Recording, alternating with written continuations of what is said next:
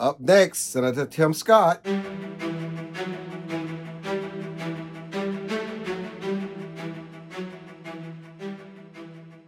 As we remember Dr. Martin Luther King, we had an opportunity to sit down with Senator Tim Scott, the junior senator from South Carolina, earlier to discuss Dr. King's legacy and the impact on his life. Senator, I'm curious, when in your life growing up, racism and bigotry did not have an impact?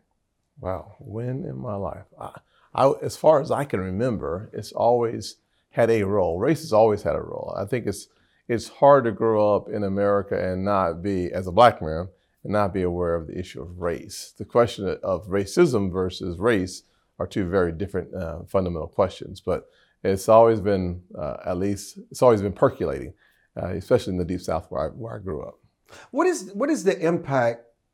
Let's do a juxtaposition of the impact of Dr. Martin Luther King during the height of the Civil Rights Movement, during the 60s, and a few decades later, versus where we are today, his impact today. Well, I think his impact today is undeniable and measurable by the amount of progress we've made since 1968, especially.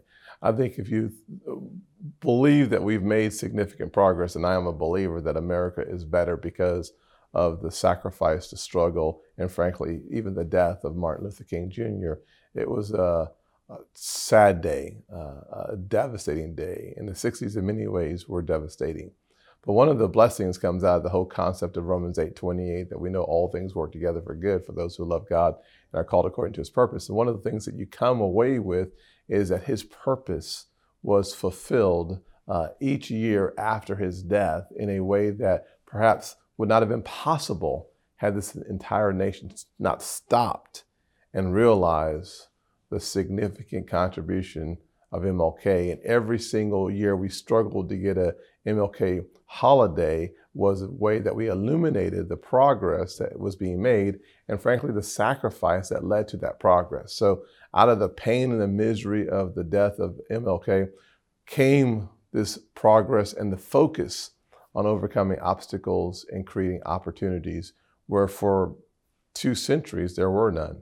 You know, some people would say the world has been an experiment of strife and poverty and overcoming, from the Holocaust to the Spanish, who were once considered in the positions that you would say that minorities are in today. And you can see this trajectory of elevation, of triumph, of entrepreneurship, of ownership, of success. And yet, some people would say that many American blacks are worse off today than they were during the height of the Civil Rights Movement. How do you bring understanding to that?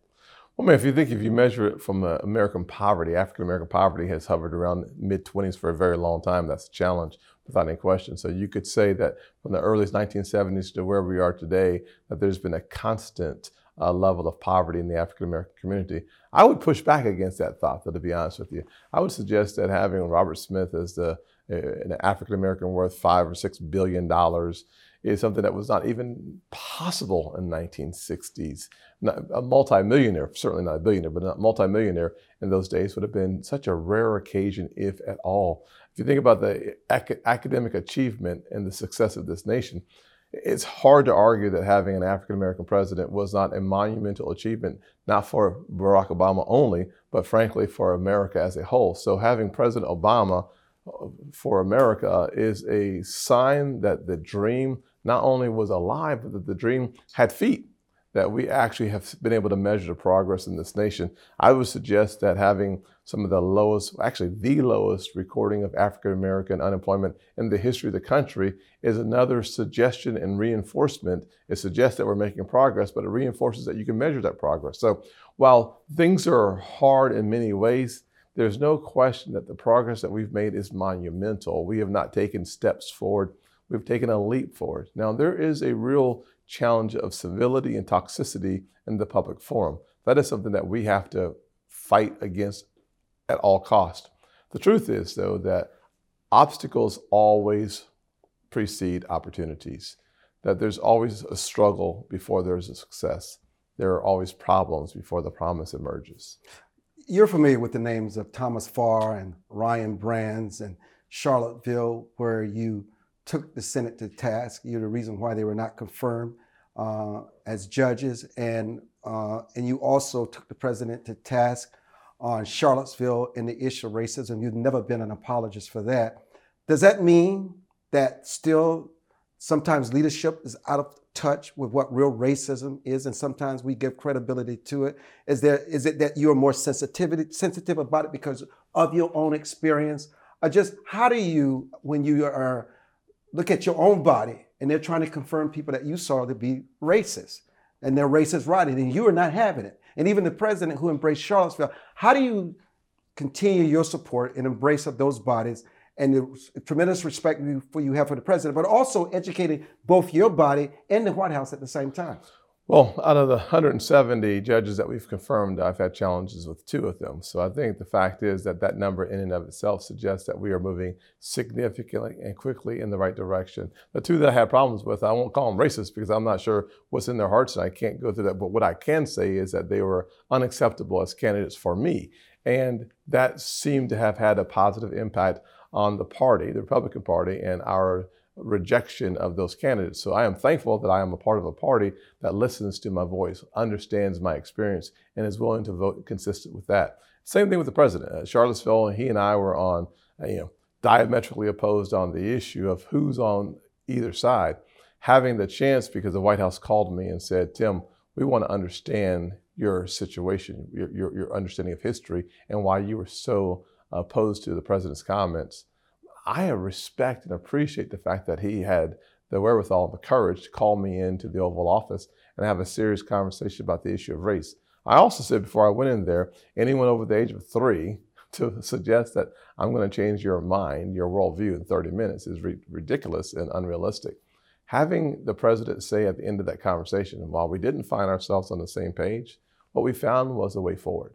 And that's what America really should be about. It's the way forward. He suggested that he was willing to do something to help people that he had offended, and he asked me how to do so. I recommended that the Opportunity Zone legislation that I had crafted would be a fantastic way to see those folks in distressed communities have the best option for new resources to confront the challenges that they face.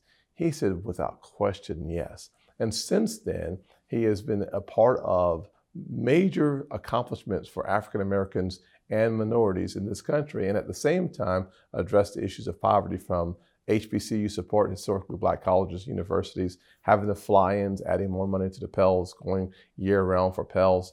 Big accomplishment for HBCUs. We have permanent funding accomplished by President Trump for the first time in forever. We also had criminal justice reform. So the fact of the matter is, what I found that has been constructive and helpful with this administration is, while we have times when we are far apart and I call it on the carpet, I call it to the carpet, the truth is that every time I've done that, something constructive comes out of it. And that's one of the reasons why I'm optimistic about the future of this country. Is when people are diametrically opposed and both sides are looking for not something called compromise, but common ground, it makes it easier for us to move this message of hope and opportunity, which is my life mission, forward. And I've been able to have the president jump on board with sickle cell anemia, doing more research. We've had help on Black farmers by giving folks access to the farm programs, even though they are working on heirs property. We've had substantial and significant and consistent success,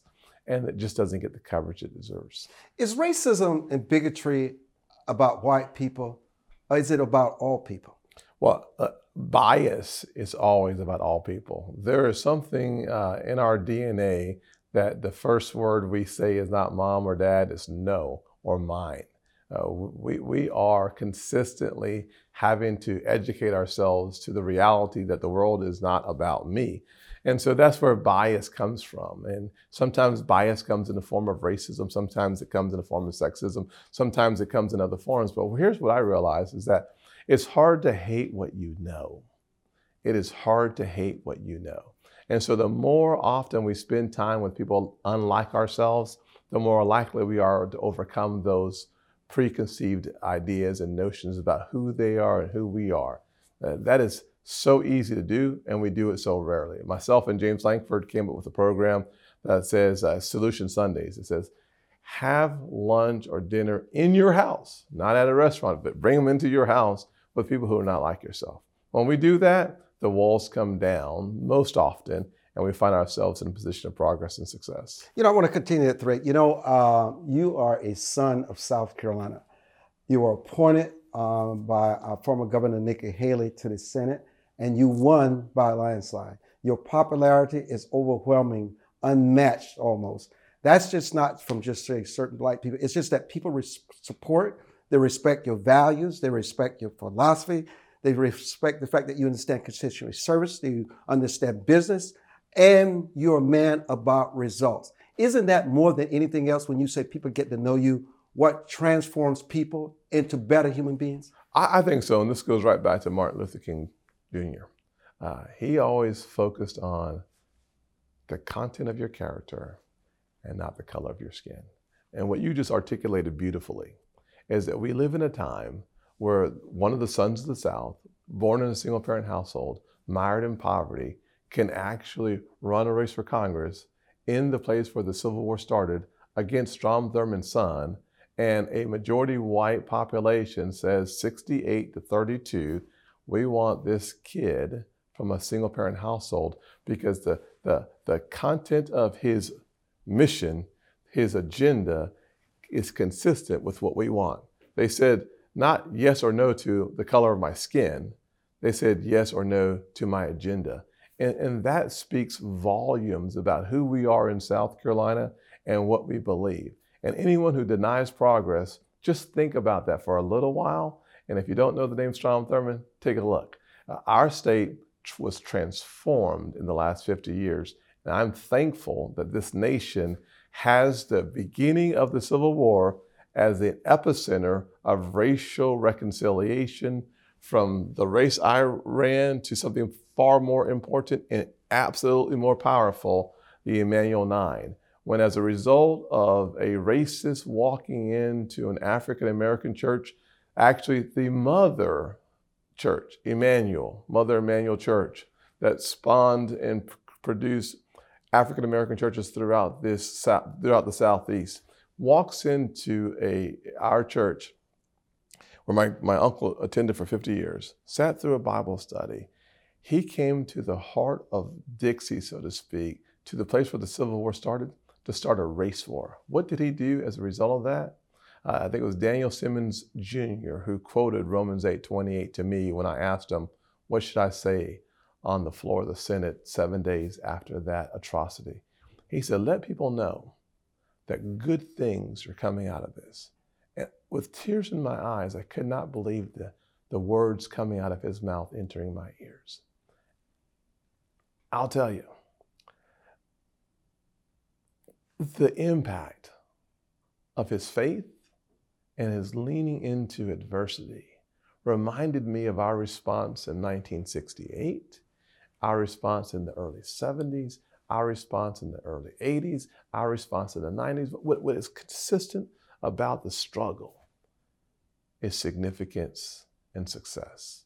And I can't think of a better way of ending the conversation for now than to remind us that as hard as it has been, and Emanuel 9 was hard on Charleston, hard on South Carolina, hard on America.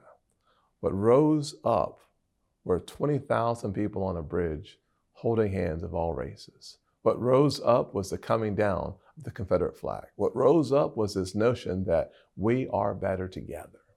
And for that, I'll spend the rest of my life fighting for. Senator Tim Scott, thank you.